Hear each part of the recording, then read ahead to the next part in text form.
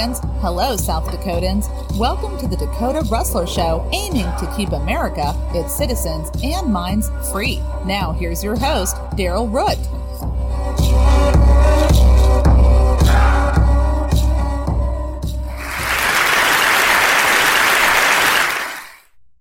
Hello and welcome to the Dakota Rustler Show. I am your host, Daryl Root. I am also the treasurer of the Libertarian Party of South Dakota. However, my views are not necessarily that of the party itself. Welcome to Season 2, Episode 1. This season I hope to produce a video version of each episode in addition to the audio version. Before we start, however, take note that anything Dakota Rustler related can be found at the web address on the screen. There you can donate to or sponsor the show. Sponsorship will get you a mention on the show, as well as the website and the Facebook page for Dakota Rustler. In addition, anything related to the sponsor, Camp Ridger Seasonings, can also be found by clicking the link on the same website, dakotarustler.org. Alright, with that out of the way, let's get on with the topic of the day, libertarian schools versus government schools. Were government schools always indoctrination schools, or were they not? You can follow along with the outline that will pop up on the screen. Education should be a system grounded in free decisions about what to teach and learn and how to preserve and protect diverse people, ideas, and ways of life.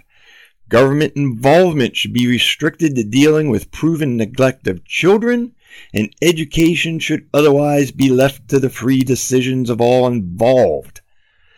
The manufacturing of citizens. Did government manufacture citizens, or did they let them be free? How did the United States end up with a system where almost 90% of students are in government schools? Fear, that's how. Fear that some people might not be strongly attached to the state, or sufficiently moral, or economically competitive, or that they might just be too different.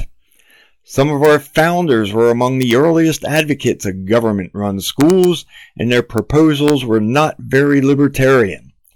Benjamin Rush, one of the signers of the Declaration of Independence, wrote in his thoughts on the mode of education proper in a republic, "Let our pupil be taught that he does not belong to himself, but that he is public property." Well, that certainly isn't libertarian or freedom-oriented. The fear of difference fueled public schooling. Most early advocates for public schooling emphasized a need for a virtuous citizenry and said virtue was roughly defined as holding elite, broadly Protestant values.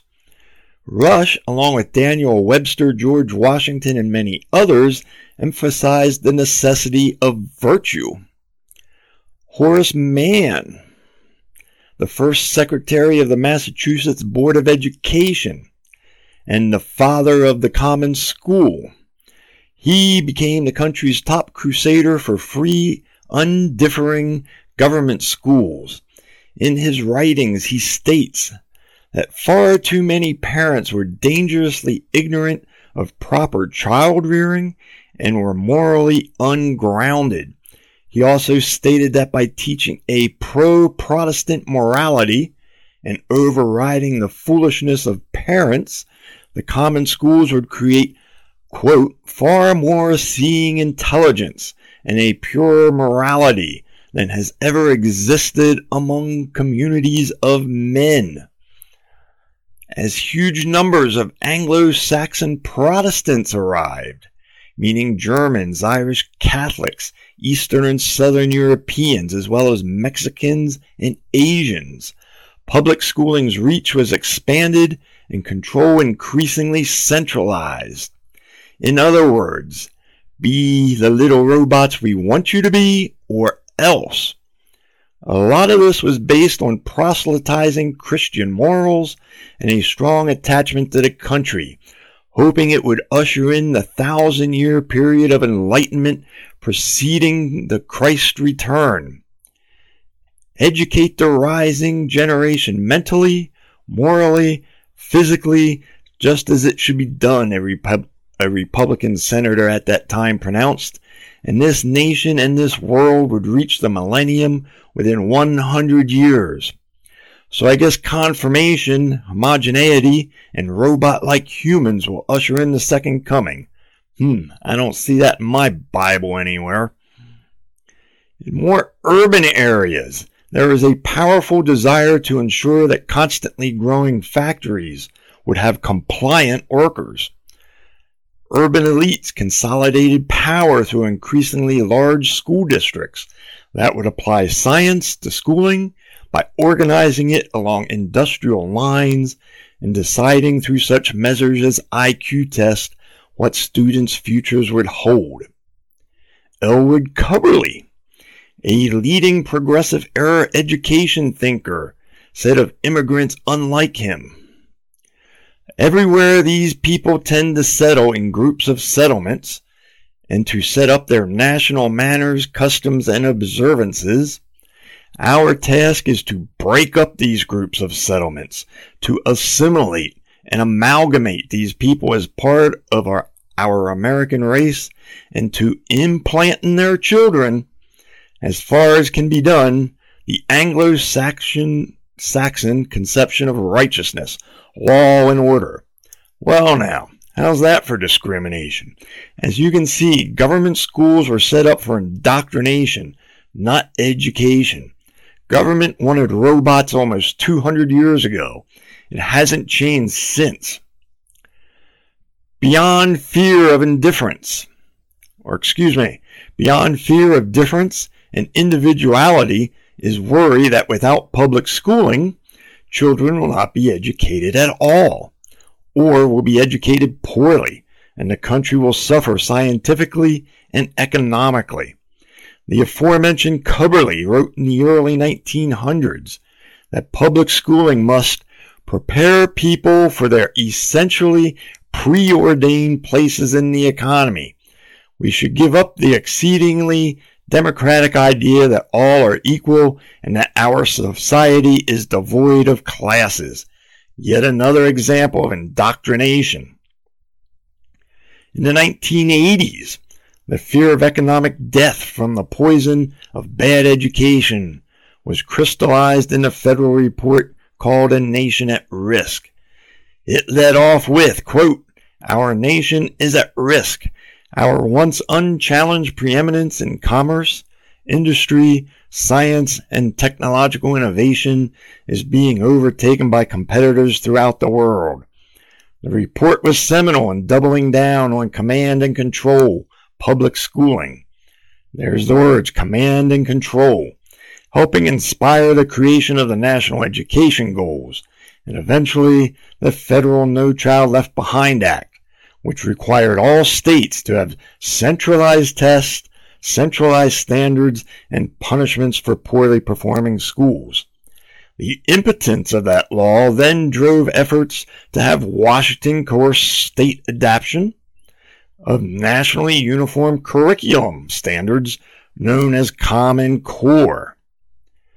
What does libertarian education look like? Well, it certainly doesn't look like command and control.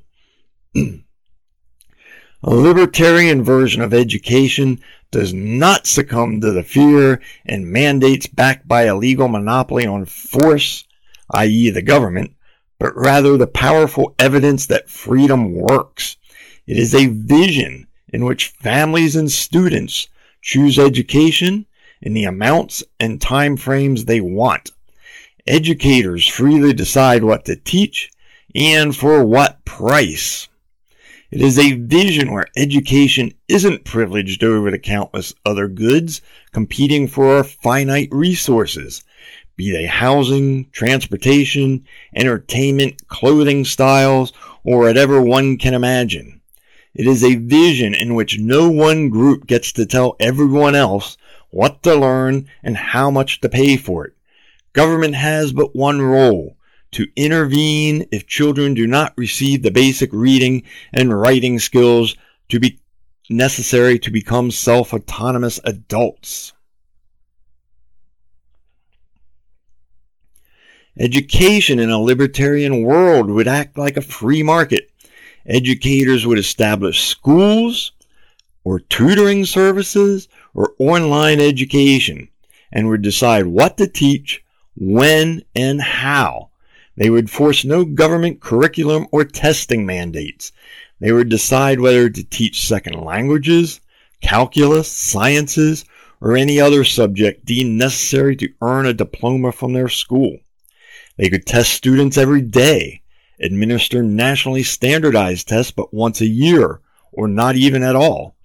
And they would charge based on what they think the education they are providing is worth, even permitting discounts if they saw a family in need.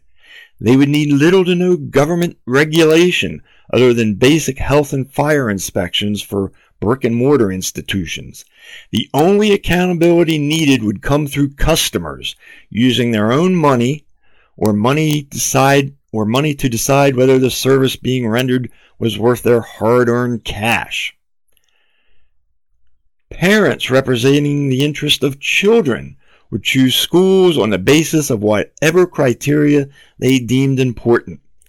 Price would also be a consideration, as it should be. Prices are how we determine collectively the values of any one thing versus another. A $1,000 mattress is worth 400 hot dogs at a food stand. But wouldn't the cost be too high for many families, you ask? The average price for a private school is $11,000 per year, which certainly feels pretty darning. But guess what? Public schools are just as expensive. The only difference is how the dollars travel to get there. However, like everything else in the free market, the cost of education would almost certainly drop. Competition is always the best route to better products and services at a lower cost. Families paying with their own money would put steady downward pressure on prices. Families would be much more directly invested in and aware of educational costs, and providers would compete, among other things, on price. It would also spur innovation, driving down costs even further. Students would also be allowed to progress at their own pace instead of waiting weeks or months for other children and other students to catch up, and all students could potentially move much more quickly to completion if not locked into schooling that must run 6 hours a day, 180 days a year. Imagine graduating after just 9 years and having an additional 3 years to provide for yourself and your future. Does government have a legitimate role at all? Government would require all parents to give their children the basic skills they need to continue learning on their own. The ability to read, write, and do math being the basic skills. These are required to eventually tackle history, science, and numerous other subjects in which many students will want to become educated. Government, though, would be taken out of evolution, politics, sex education, and other topics that are highly controversial. Basic knowledge would not be enforced through compelled school attendance or by sending inspectors to children's homes or anything else so intrusive. Withholding education would be treated as any other sort of child neglect. Parents would also have the selfish motivation of wanting their children to care for them in their old age. Without proper education, their children wouldn't be able to do so. Many developed countries, such as Belgium, Canada, and the Netherlands, have systems that offer a lot more choice than the American education system, and they all surpass the United States on the most recent program for international student assessment scores. We could also look at our own higher education system to see the superiority of more freedom in education. College is not mandatory. The result is a system offering a great variety of institutions. That system promotes specialization and competition, and as a result, American institutions regularly vie with one another to attract the best scholars in the world. And as a result, American colleges regularly dominate international rankings. Our biggest problem with college is the price. However, that problem is fueled by government, not freedom. Student aid programs such as Pell Grants and federal loans enable students to pay higher prices, and colleges raise their prices to bring in the always desired cash.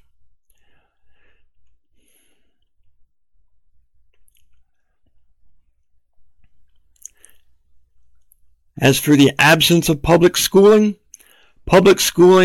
absence certainly didn't appear to have a negative effect. Before public schooling, the nation pronounced its independence, wrote up a declaration laying out its founding principles, won a revolution, and drew up the Constitution we still use today.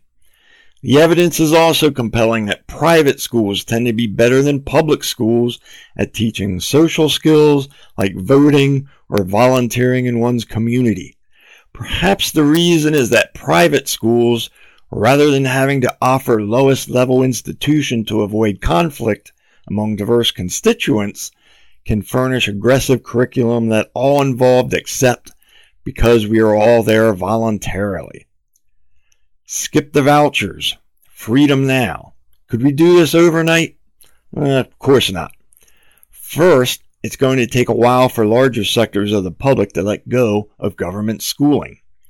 No one alive today remembers when compulsory education and attending public school didn't exist. Many people take for granted that education equals public schooling. The concept of choosing a school is seemingly overbearing.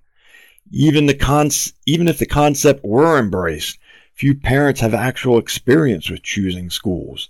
A transition period surely would be inevitable. Second, there are practical matters. Private schools do not presently have enough seats to suddenly accommodate tens of millions of new students. While many public schools would likely convert to private, that too would require adapting to the concept of autonomy over curriculum, hiring, and a multitude of other functions. So what is the conclusion? The conclusion is this: public schooling is inconsistent with a free society. Like so much in opposition to liberty, the system is bridled to fear. Fear of the different, fear of the unknown, fear of economic failure. The libertarian realizes that those fears are unfounded. We know people are capable of so much more than they think they are. In a truly free nation, the more that constituents are free, the better off they will be. It's time to set the education system free, and we need to start today. Well, I hear my music playing in the background, and you know what that means. That's my mantra of stay safe and always be free. Catch you next time. Thank you for listening in. Thank you for listening to the Dakota Rustler Show, a production of D.L. Root. All rights reserved by D.L. Root, Buzzsprout.com, and their shared partners. Unauthorized use is prohibited. This show is sponsored by Camp Bridger Seasonings. Products available at campbridger.net.